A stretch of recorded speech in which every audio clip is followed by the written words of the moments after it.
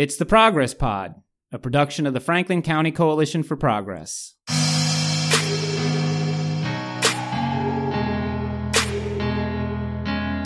I'm Pete Mazzoni. On today's show, we are going to discuss diversity and inclusion with our guest, Marvin Worthy.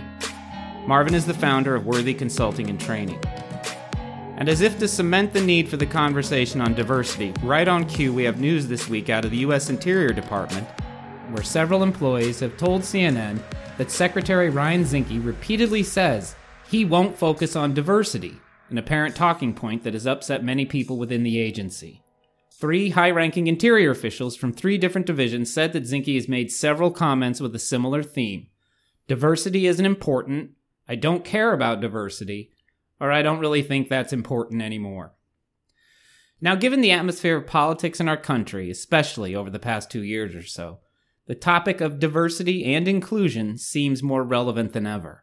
We currently have a president who, when he announced his candidacy in 2015, stated right out of the gate that immigrants from Mexico were bringing drugs, were bringing crime, and were rapists. This was an example of a sentiment that obviously had traction and it took hold. It persisted throughout the 2016 election and ultimately led Donald Trump to the White House. It was shocking to many of us, and to say the least, it revealed a serious need for us to examine deeper issues of race in our society. We'll discuss with our guest his efforts over the years in this area, his training approach, and his insights. And later in the show, the Progress Pod was at the March for Our Lives in Washington, D.C. this past weekend, and we'll talk a little bit about that. But first, our guest, Marvin Worthy. Thanks for being here, Marvin. Well, thanks for having me. I'm pretty excited to experience this experience. Is this your first podcast? It's not, actually. Okay, it's great. my second. Your second, all right. I did one in Harrisburg for, I forget the news channel. Sure. Not too long ago. So if we want to get started, I'd love to hear about your background. Tell us, how you got to where you are right now. Well, do we have time? We'll make time. Originally from South Carolina. I was born in Union, South Carolina, a very small town. I'm sure you've visited occasionally. We have several traffic lights now, so it's pretty exciting for us. Grew up in inner city Philadelphia. Mm-hmm. Ended up in this location through college. I am a graduate, 3-time graduate of Shippensburg University, and also the former associate dean at Shippensburg University. So I got connected to this community through Shippensburg University, got very heavily involved in the community, was invited on a number of occasions to help have dialogue and conversation around the issues of diversity and inclusion. But I got started in this business, if you will, or realized it was my passion by accident. I was at a conference in Harrisburg, and my mentor, Diane Jefferson, was presenting, received an emergency phone call and said to me, "I need you to do the presentation." And my response was, "I'm not ready." And she said, "You're ready. Here's my outline." I said, "It's not enough." She goes, "You can do it because I have to leave." And she left the room and the audience waited. And I started with the outline. And at the end of it, I had several universities approach me and ask if I'd be willing to come to their respective institutions and deliver the same training. I said, "Sure." They said, "What do you cost?" I said, "Can I get back to you?" And that's really was the start of my consulting business. Now, prior to that, I had an interesting experience in a graduate class that was being taught by the president of the university at the time, Dr. Sedia. And he posed a scenario that dealt with issues of diversity and inclusion and wanted the classroom to respond, and it was dead silence. And I remember being somewhat, I don't know if the word upset is right, but definitely surprised that no one had a reaction. And I remember leaving the room just feeling frustrated that my colleagues could not even answer, nor did they seem to be interested or aware of what to do.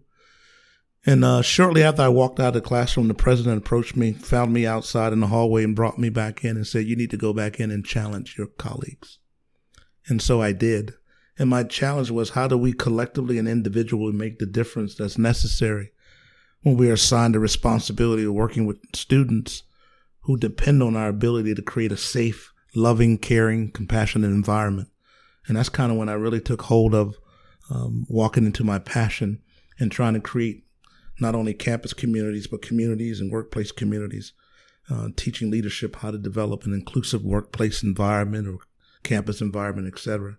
Fell in love with the idea of trying to get people to think differently outside the box, to ask themselves difficult questions and demand honest responses. Mm-hmm.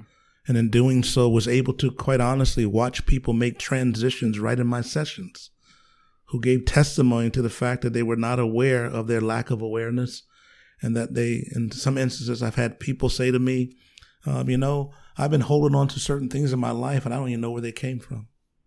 I simply jumped on and just continued to live life the way that the people closest to me were living the life. Not that I had any certain belief or disbelief in any particular person or subject. It's just that I followed the leader, if you will. And so I just got heavily involved in it. Started doing consulting work as a graduate student.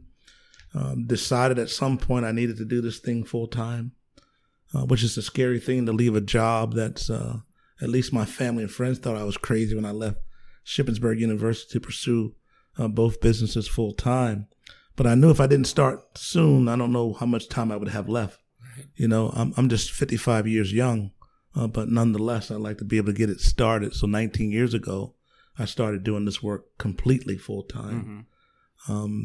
And my passion really is just to get people to have dialogue and conversations about things that they don't really have an understanding about. When I ask most people, why is there a division? Most people can't tell me why. They speculate. When I ask people who have a tremendous disregard for certain groups of people, they can't tell me why. And so I like to try to engage people in conversation. And engagement is very different than educating, obviously. Engaging is to have a conversation back and forth. And my hope is to always be able to identify a deeper level of understanding that may allow me to identify their areas of development. I don't call them areas of weaknesses, but areas of development. How to take the conversation to the next level and talk about in more depth why they feel the way they feel, why they think the way they feel, and be able to hopefully bring some clarity, some education, and teach in the very moment. So when you first arrived at Shippensburg, how would you describe the state of things there? I thought I was back in Union, South Carolina. Let me tell What year was this? 1981. Oh, my. And let me tell you why.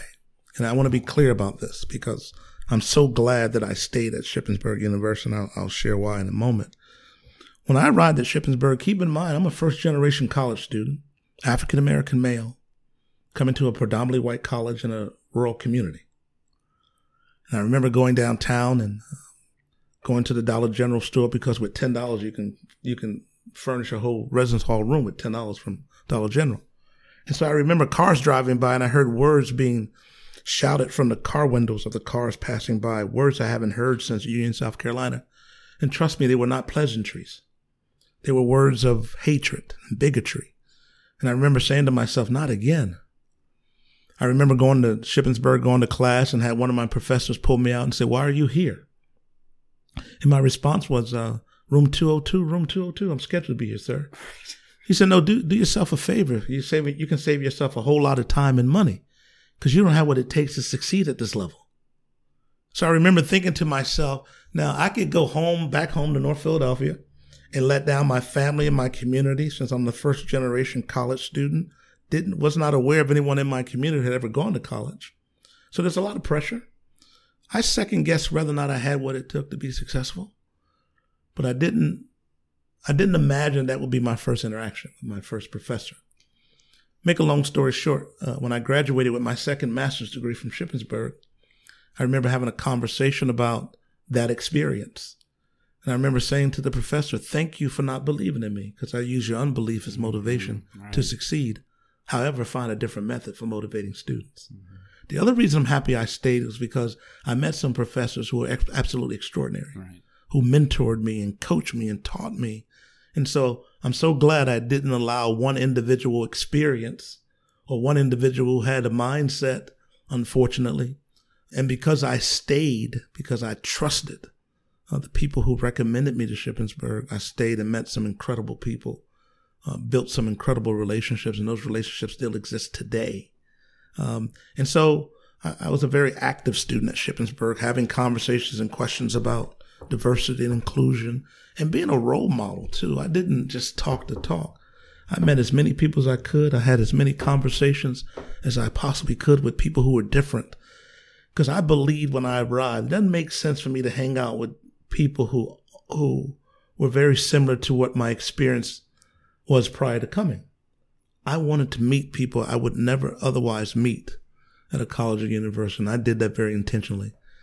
Became a student leader and created opportunities for us to interact and engage each other in contemporary issues and conversations that allow us to have dialogue. We agreed to disagree sometimes, but we left better than we came. I hear a kind of fearlessness in your experience, that you uprooted from South Carolina and were a long ways from there, geographically and culturally. Do you feel like that's true about you? You can enter these situations and you're going to find your way through it one way or another. Well, with practice, I've done a lot of transitioning in my life.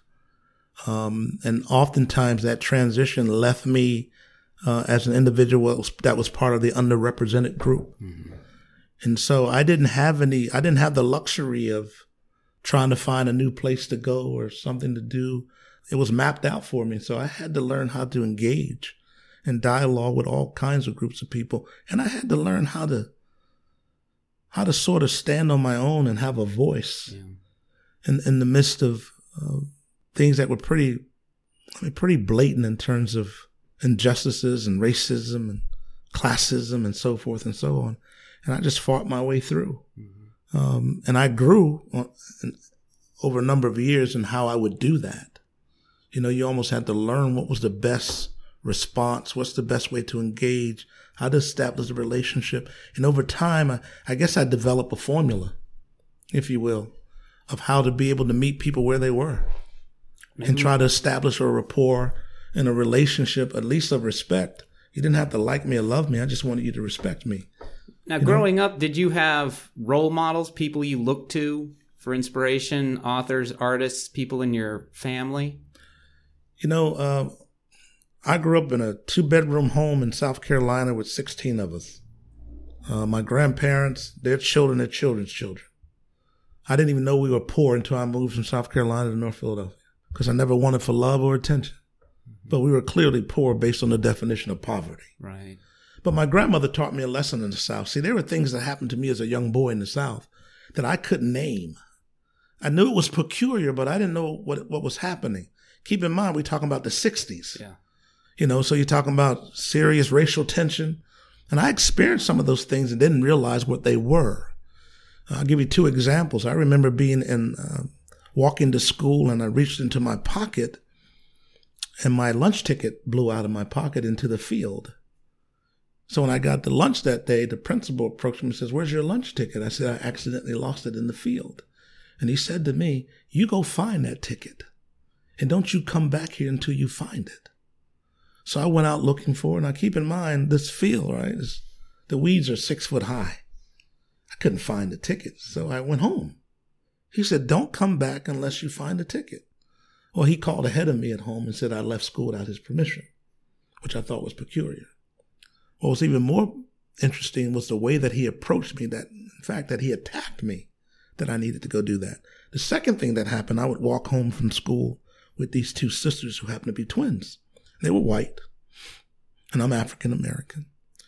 And they would stop right at the same location every day and say, "Okay, you can stop here." And I don't know about you, but I was always curious about what I couldn't have. So I'm thinking, what's on the other side that they don't want me to see? The forbidden fruit. Right? And so I pretended to leave, and I backtracked and came back, and I walked into this community, and I heard words, same words I heard in Shippensburg in 1981, in the 60s in the South. First time I ever heard the words, but again, I knew they were not pleasantries. I could see visually, non-verbally, the anger and the disgust that I had the audacity to walk into this community. How old do you think you were at that time? 1st grade. Oh my gosh. It's amazing what you remember. Mm-hmm. But I remember those things very clearly. I could see the whole scene all over again. Then I remember being in classroom one day, and I heard the voice of a young girl screaming from the bathroom inside the classroom. And up against the door was one of my classmates. So I ran over and pushed him out of the way because I wanted to rescue her. I wanted to be a hero because I dreamed of being a superhero. I thought you could apply to those jobs, you know? So I pushed him out. The door opened. Who does she see first? Me. Yeah. What does she think? It's me. But I had a room full of witnesses, at least I thought. Teacher marches over and said, what happened? She points at me and said, he locked me in the bathroom. I said, it wasn't me, it was him. And she said to me, if she said it was you, it was you. End of story. I remember thinking to myself, peculiar. You're not going to investigate the witnesses. And so I remember experiencing those things and not really knowing why the unfairness or the injustice of those situations occurred until I got older. And my grandmother said something to me when you talk about a mentor. Now keep in mind, my grandmother, born, oh man, I don't know, 18 something probably. And she said this to me. She said, son, there'll come a time in your life where you'll meet some people who will dislike you, even try to attack you verbally, physically. But don't allow the incidents that occur among those people to have you close your eyes, heart, and mind to the people that you will meet who will be extraordinary. Her lesson to me was, although you may experience some difficulties and some unfairness and injustices in your life, keep an open mind, open heart, open eyes, and open ears, and you'll meet some people who are extraordinary. It sounds like you took that to. Sounds like you took that to heart. Absolutely. Everything you said up to now, it seems to embrace that mantra. Absolutely. So that was my transition here. Got involved in the community pretty quickly. There was a tremendous need, obviously, for this discussion that most organizations at the time either didn't have anything in place, wasn't sure why they needed to have something in place, and those that were courageous enough and who could see beyond their present situation would bring me in to have conversations and dialogues around those particular issues.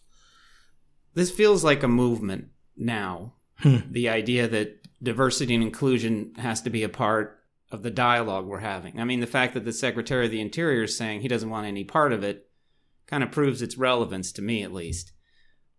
When do you think this kind of began? When did people start to say, you know what, we need to get into this topic. We need to look into diversity and inclusion? Well, I think it's been a conversation for several decades before today. I think shortly after the election, there was a tremendous resurgence of an overt, whether it's overt racism or sexism, et cetera, that people felt comfortable for some reason. Well, the president gave them license. Well, I think a number of people would agree with that. That it wasn't about the presidency, it was about the person who was running for president.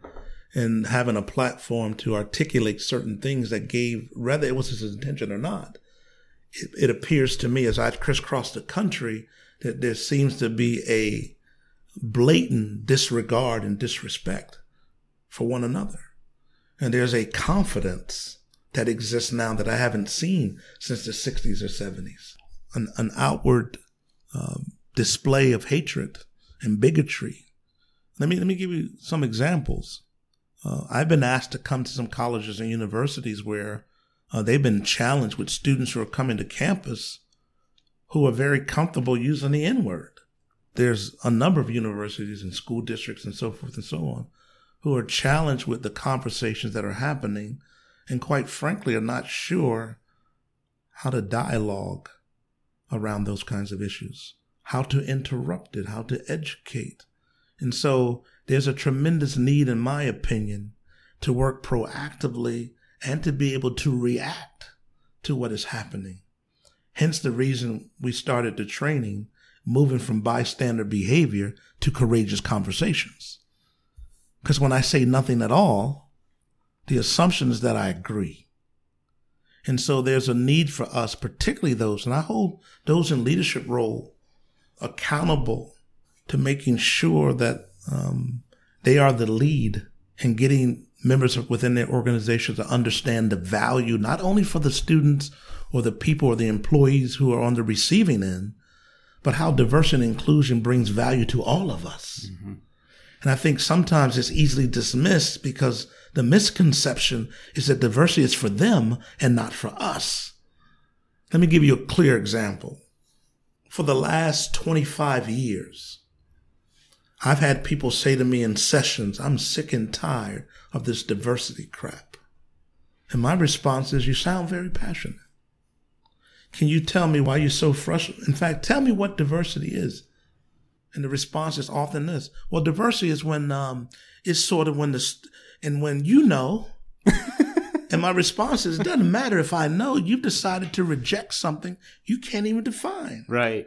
I said, so with your permission, allow me to afford you a definition, and then you decide whether you want to accept or reject, because at the end of the day, it's still your decision. Mm-hmm.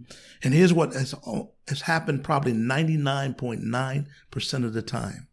The person who said that comment says to me afterwards, I never understood diversity to mean that. I thought it excluded me. I didn't know it included me. I have a whole different perspective. So what is the working definition of diversity that you apply? Well, I'm a little different. Okay. See, I need for it to make sense. I need for us to be able to connect at the same level. Because oftentimes when I do the work, the audience, they're not all at the same level. Right. And so for us to continue the training or the keynote or whatever it is I'm participating in, I need to have a working definition that we can all wrap our arms around. And so here's how I do it. Let me ask the two of you, Jeremy and Pete, right? Yes. I want you to pretend that you're hungry. I actually am hungry. Okay, easy then, right? I'm taking you to lunch in Sacramento, California. Okay.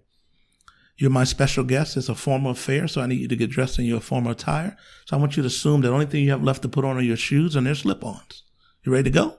Who needs more time? All set. Ready? Let's eat. Jump on the jet. We fly to Sacramento, California. We land, get in the limousines, drive to the banquet hall. When we arrive, on that banner is our names. It says, "Welcome in your honor."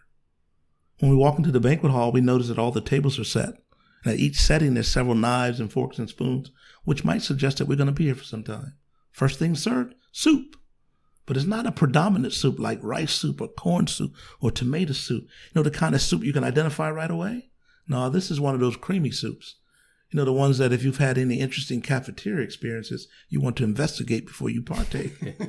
And because you're my invited guest, I begin the investigation. I stick my spoon into my soup with the hope to pull something out I can identify. I'm unsuccessful. I don't know what this is, which might suggest that whatever individuality existed has now been cooked away. So your personality, your race, your ethnicity, your religious preference, your sexual orientation, all those things that make you uniquely you no longer exist. You look alike, believe alike, sound alike, come from the same place. Now, here's the interesting thing about soup. It's easy to eat. It doesn't require a whole lot of skill or courage. And because you're accustomed to it, it's sort of easy. The same way it's easy for us to surround ourselves with people who look like us, who believe what we believe and come from where we come from. See, I get that. We're oftentimes more attracted to that which we understand and know. I get that. But the question becomes, if I am in a position of leadership and I'm servicing or leading a group of individuals or serving a clientele or customer base, the question becomes, can I afford only to interact with people who only look like me and only believe what I believe and be successful and develop and deliver a high quality level of service? That's the question I ask my audience to ponder. Meanwhile, here comes the second serving. It's a tossed salad. I don't have to ask the question what it is. Everything is identifiable and recognizable. I can distinguish the carrots from the croutons and the croutons from the onions. Everything is identifiable and recognizable, which now suggests that your hair color, your eye color, your personality, your collection of experiences, your ethnicity, your race, your religion, your gender, all those things that make you uniquely you exist. You are identifiable and recognizable. You have a place, a space, and a voice. But a salad isn't easy to eat. It's twice as difficult as soup. See, it requires a knife and a fork. Then you add the red cherry tomatoes, you know, the ones you try to cut and they pop across the table. Yeah, they run away. They run away, right? And so oftentimes we set aside the red cherry tomato. Why? Fear of being judged, of being embarrassed, rejected, ostracized. See, there's a lot associated with transitioning from soup to salad. It requires a different set of skills and a tremendous amount of courage to do something that's different and unfamiliar. And so when I pose the question, when we talk about diversity and inclusion, am I talking about soup and am I talking about salad? And the audience 100% of the time will say salad, and they're correct. And the difference between the two is what? Well, the soup requires you to eliminate who you are. It's not okay to have an identity or to be individuals. Where the salad says that we can coexist in our individuality. So diversity is not about some of us, it's about every one of us. And inclusion is the activity, right? Diversity, we recognize that consists of so many different variables, so many different characteristics. But the inclusion is how we treat each other in this community. You know, the carrot is an interesting character in this story. He talks about when he arrived to the bowl of salad that he was intimidated because he came from a community of all carrots. And when he looked into this community and saw all this variety, he wasn't sure what to do. He was paralyzed because he was overwhelmed. See, he had no cultural translator, no navigator, no way to speak the language or what was the unwritten rules. And because he wasn't sure, he was fortunate to have heard a conversation between a tomato and a cucumber that said this. The cucumber said to the tomato, "Where did all this beauty come from?" The tomato said, "Silly, the beauty exists because each of us have been afforded the opportunity to contribute." See, a bowl of tomatoes is a bowl of tomatoes. It's not a tossed salad. Now, it has its own uniqueness and significance. And a bowl of cucumbers, it too has its own individuality and significance, but it's not yet a tossed salad. But when the ingredients come together, the beauty blossoms, the aroma is stronger, the flavor is enhanced. Why? Because each of us have been afforded the opportunity to make a contribution. So the carrot said, when I heard that conversation between those two ingredients, I knew there was at least two people in this community who saw value in me. And that gave me the courage and the strength to finally walk into a new environment that I didn't know much about. Because I knew for sure there was two people who saw value in me. And sometimes that's what we need. We need to know that there's someone who supports who we are, who will be encouraging, accepting, and welcoming. And we can identify those individuals within an organization. We sometimes find the courage to walk into something that can feel so incredibly overwhelming. And so I say to people, so you're sick and tired of diversity crap. So you're sick and tired of being belonging. You're sick and tired of having an opinion. You're sick and tired of having a voice. And the response is, Mr. Worthy, I understood diversity means something very different. I didn't know it included me. I thought it excluded me. So my point is that when we can be on the same page about what the true definition is and not allow individuals who have absolutely no clue about what it is to begin to talk about why it has no value but yet can't define what it is. That makes sense. Yes, it does. What I'm hearing out of that, and tell me your thoughts on this, is we need to engage out of our comfort zone. That, as you're saying, we can move easily within our tribe and, the established community where we think alike, we are alike. But there's a need to push beyond that to engage what I'll call, for lack of a better term, our others, other people in the community. Does that sound like where we're going with this? I could fill this house up with people who love me unconditionally. Some of them look like you, speak a different language, born in a different country, different religious background, religious preference, sexual orientation, collection of experiences, the language they speak. Because I understood pretty quickly the importance of walking in what's uncomfortable. And I say even to my young people, and I say to all my audiences, but even to my young people, I say this. The more time you spend being uncomfortable, the more uncomfortable becomes comfortable.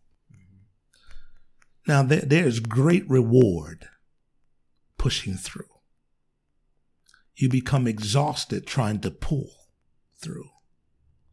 And so what I charge people with is think about the thing that makes you most uncomfortable and walk towards it, push through it. Because oftentimes I've had people leave discussions because they were uncomfortable. And what they've yet to understand is that when you push through the uncomfortability, that's when the learning begins. That's when the aha moments happen. Mm-hmm. That's where a deeper level of understanding, that's where relationships are built. I remember talking to a colleague of mine. We worked together at Shippensburg, Dr. Phillips. And we both happened to be African-American men. But he grew up in rural western Pennsylvania. I grew up in urban inner city North Philadelphia. And our conversation went like this. Huh? What? Seriously? No kidding. What is that? Really? Now, one would assume because we have some same physical characteristics that our experiences are the same. But there's a difference within culture. So it's intraculture versus interculture. Mm-hmm. And so my point is that if I can have a dialogue with someone who clearly has the same physical characteristics, but yet we are culturally different, and what I was able to learn about him and his family, I went to go see where he lived because I was intrigued. He wanted to come where I live because he was intrigued. That can happen across races, across socioeconomic lines. If we allow ourselves to open our books to people and let them leaf through the pages, because the cover never tells the story. You have a unique intellect. You sound definitely like the type of person who wants answers, who pushes into gray areas trying to seek out truth. Now, a lot of people are not as comfortable with going outside of their safe spaces. And how do you address people who maybe don't have your kind of force of will? I think it's more of creating an environment where people feel safe enough to be transparent. Mm-hmm. And that's a skill. Yeah, for sure. To be able to create a room of complete strangers and have them believe in the idea that for the next 2 hours or 3 hours or a day and a half, that we're going to be transparent because the facilitator has created an environment that will allow us to. That's key. And that I've given people permission to be imperfect.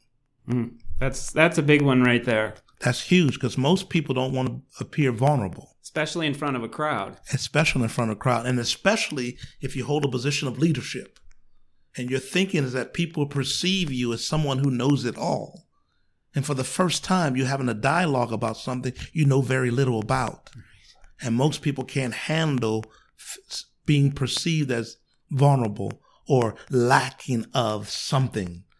And so my goal is to create an atmosphere that says we cannot expect to know what we haven't been taught. Right. So you kind of give them a safety. You know? Absolutely. In fact, I ask my audience to give yourselves permission to be imperfect and allow me to coach and facilitate a dialogue that will happen between all of us. Mm-hmm. This will not be pitch and catch. I'm not going to throw and you catch. No, I'm going to facilitate a dialogue because the gifts that exist, we all hold in each one of our pockets. And so if I can facilitate a dialogue that will allow you to exchange your thoughts, ideas, and experiences, and to do it in an environment that will allow us to be civil in the process, and when the need presents itself, to apologize and forgive throughout the process, mm-hmm. and create a safe environment. And so it's not so much that I'm looking for answers as I am trying to facilitate a dialogue that will allow them to find the answers for themselves. Because I believe that everyone has the answers to their difficult questions. It's can someone facilitate them or give them a vehicle by which they can begin to openly dialogue about what that is. Now, this leads me kind of back to something we were discussing a little bit earlier, unconscious biases. This is an interesting concept, and I think a lot of what you're talking about, where people are afraid to voice an opinion that might be wrong or impolitic, how do you see unconscious biases playing into creating the dialogue or healing the dialogue maybe? When we understand the socialization process of how we learn certain things that we are conscious of or unconscious of, that we are behaving and perpetuating certain things and we're not even aware of it. Mm-hmm. Even in our language, for example, and I think you read Mara's book, she talks about 35 dumb things that well-intended people say or do. And the one thing that's interesting, and we have dialogues about it all the time, I've had people say this to me: Marvin, I don't see you as black. And my response is, how's your eyes? I said, what do you mean? I said, I understand what you're trying to say. Right, that was good intentions. You're trying to tell me that you love me, but you're not sure how to do it because the space in which you grew up understanding. Let me back up. I understand that you're trying to tell me you care about me, you respect me, you love me, but you're challenged with trying to how to break through that you've been socialized to believe that that's not possible.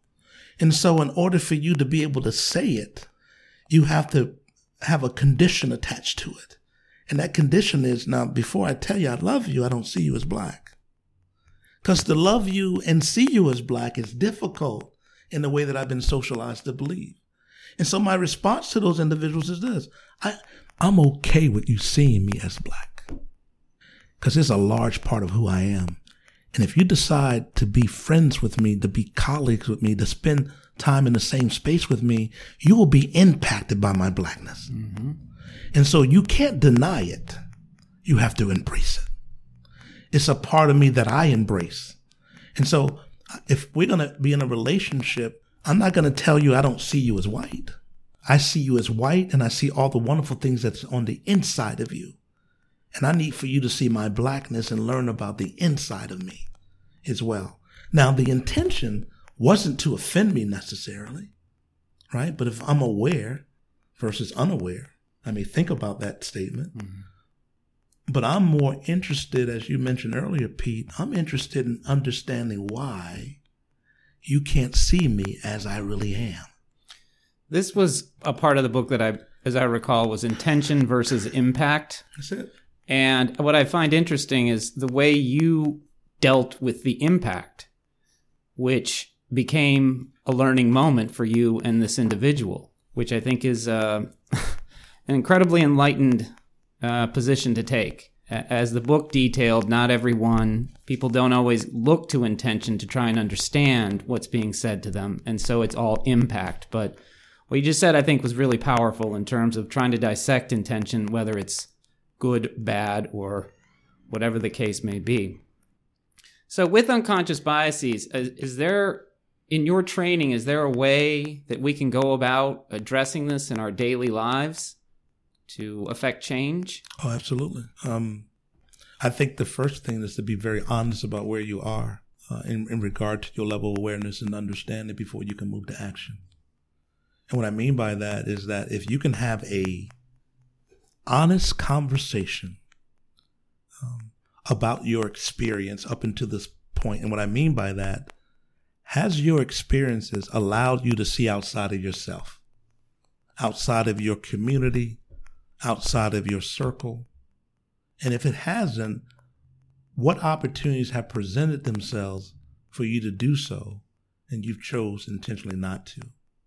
For example, are there organizations that exist that you could join, that joining those organizations may be somewhat uncomfortable for you because that's not your comfort zone?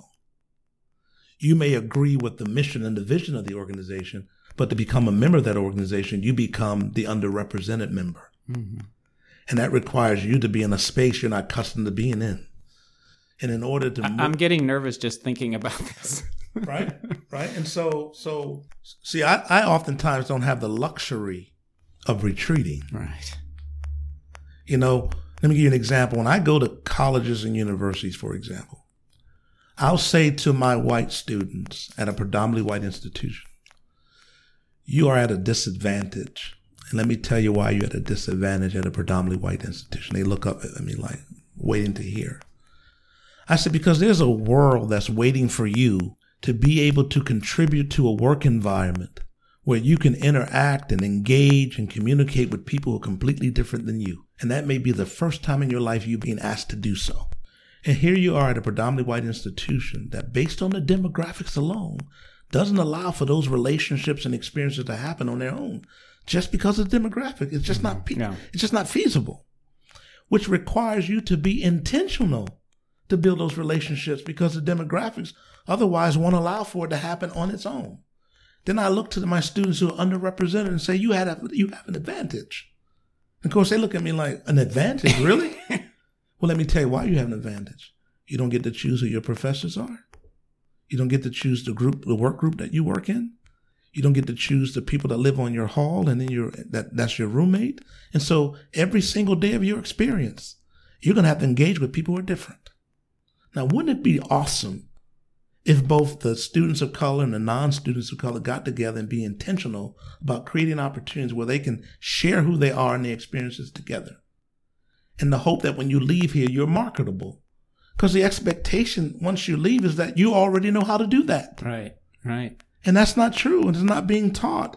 And if you're at a predominantly white or predominantly African-American college, if you don't have the opportunity to engage with people who are different, you're at a disadvantage. Mm-hmm. Particularly when the expectation is that I'm looking to hire someone who can bring that value to us. Not that we got to spend $20,000 to teach how to have a conversation with someone who's different. And so you're putting yourself at a disadvantage in terms of your ability to be marketable, mm-hmm. if you will. And so join organizations that will force us to have dialogue and conversation. I mean, Franklin County Coalition for Progress, for example, is doing some tremendous work. Yes, they are. They are intentional in creating the environment and identifying the folks who could bring the skill set to have the kind of dialogue that is so necessary, not in just our community, but in all communities. And to create a space where people can come and learn what they wouldn't ordinarily learn or haven't had the opportunity to learn because the learning that they're providing is not always available. Mm-hmm. I was asked to facilitate a discussion after the movie or the documentary, The 13th. I attended that. That was an opportunity for people to be exposed to information that will force us to rethink, unlearn, relearn, and then have dialogue about how you were impacted by this information. Those are great opportunities for us to ask those difficult questions and demand honest responses for ourselves, for our families, and for our communities. I totally agree. Well, listen, Marvin, we could go on. We'd love to have you back sometime. This is an important conversation, but we're going to wrap it up here. Yeah, before we go, you've got a workshop and a training coming up, do you not? I do, absolutely. Tell us about that. Well, we're pretty excited about it. This is round 2, if you will. We did in February diversity and inclusion training, concentrating on bystander behavior, how to move from bystander behavior to courageous conversations. It was well attended. The response we received, great positive response to individuals' growth and development in that day and a half. And some people and organizations are working to do more work within their organization, so I'm excited about that. And there's been a call for us to do it again, and so we're going to be doing that same session again on April 23rd and 24th at the Core Free Library. Registration you can get on the website, worthyconsulting.org. And then we also there was a request for a Diversity 101 session for those who this is the first time they've had some dialogue around this issue. And so we're offering Diversity 101 on April 16th at the Core Free Library as well. And so we're pretty excited. I wanted to respond, and Franklin County Coalition for Progress wanted to respond to the request of the people who attended. So we decided to create both the bystander training and the Diversity 101 because it was requested. Okay, great. Thank you, Marvin. Welcome. And stay with us. Coming up, we're going to be talking about the March for Our Lives demonstration that was held in Washington, D.C. this past weekend.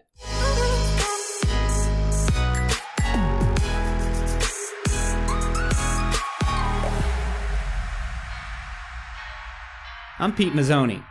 With me here is Melissa Deacon and, of course, Jeremy Kate. Yes. So I'll get it started. I remember that standing off, and I did get this audio, and hopefully we'll hear it. There were 3 very young people, and I mean they looked to be between 8 and 11, and they stood on the cement planter, and they were very persistent and very intense, and they were chanting, "We've had enough," and I was just amazed by their energy and their enthusiasm, and they were unrelenting. What about you?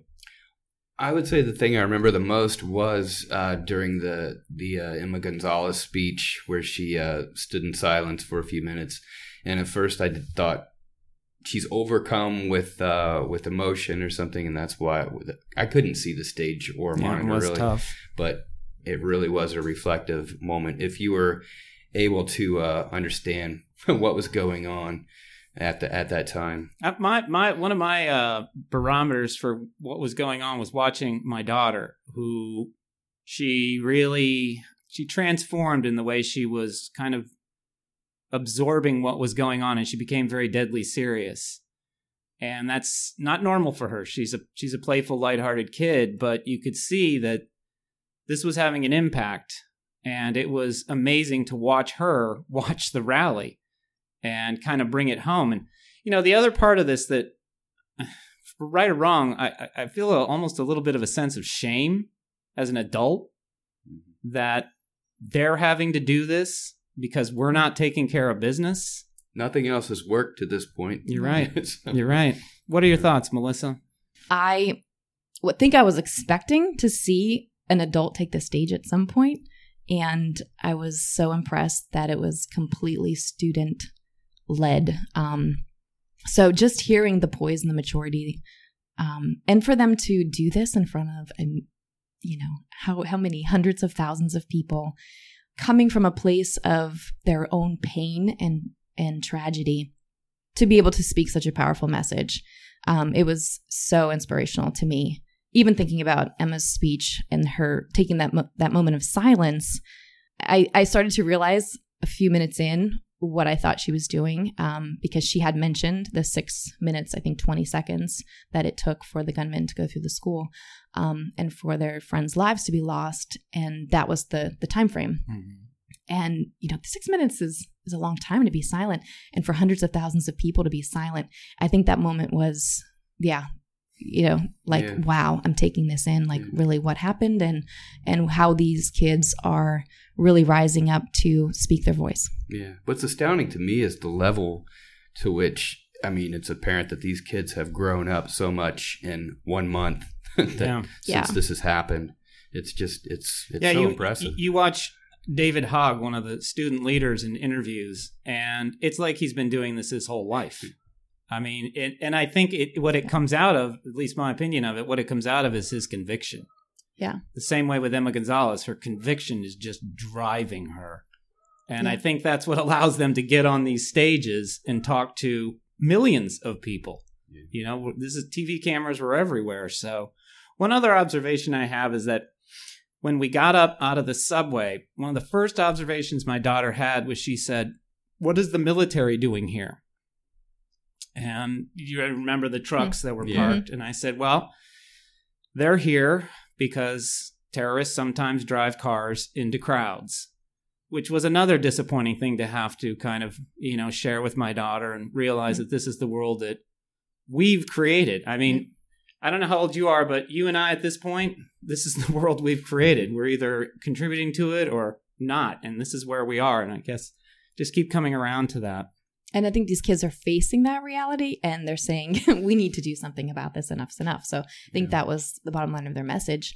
And what I was so impressed about was they expanded their message beyond just the Parkland shooting. So the students who were leading this in Parkland knew that it was their privilege that gave them this platform to speak. And instead of speaking for others, they chose to invite others into the conversation, their peers. So there were students from Chicago, from LA, from other cities around the world who are experiencing gun violence on a daily basis, and gave them the opportunity to speak because they realized that this issue goes beyond even mental health issues, which are there, and gun violence issues, which is there. But also there's an underlying the issues of poverty and racism that contribute to gun violence as well. And so they just took this to a whole other level, to a deep place, to say we need to address a lot of different things. I was also really glad to see the voter registration people there. Yeah. Because, we can go on and we can hold rallies and we can do this ad nauseum, but it's the ballot box. That's where things are actually going to change. And so I'd love to see, and a lot of those issues that you just brought up, aren't being addressed by the current administration. It's thoughts and prayers. So hopefully, the kids, when they turn age, that they do register and they do actually vote. Right. I think that's just key to moving forward more than anything else. All right. Thanks, everybody. Yep. Thanks. Thank you so much. We've had enough. We've had enough. I'm here for my students today. I teach at an elementary school as a music teacher, so I teach kindergarten through 5. So I have a lot of different range of students, those who are more aware of what's happening and those who are not aware, and when we have drills, really get alarmed and freaked out, and we've been having more and more. So I'm here for them. I'm here today because our hometown has experienced a lot of stuff with violence and gun What's your violence. hometown? Vineland, New Jersey. Okay. South Jersey. And I think it's time that we start to put our foot down and stand up for next generation and make things safer. I hope to see gun control, actually reasonable gun control legislation happen. I'd love to see the Second Amendment repealed, but I doubt that's going to happen in my lifetime. This is the first time I've ever protested anything, and I'm 65 years old. And you get jaded, people my age, because nothing's happened. So kudos to these kids who have really reignited. Yeah. So, And how long were you in law enforcement? well, I'm in my 41st year working for the FBI. Wow. Yeah. Okay, wow. So I don't speak for them, but this is something I believe. And it's one of those things that I'm not against guns or hunting or anything like that, but I'm against assault rifles being out in public, in the civilian field. Awesome. Thank you so much. Yeah. Have a great day. Thanks for doing it. No problem. Thanks for listening to the Progress Pod. You can find us online at progresspod.org. Send us an email to progresspod@gmail.com or find us on Twitter. We're at the Progress Pod.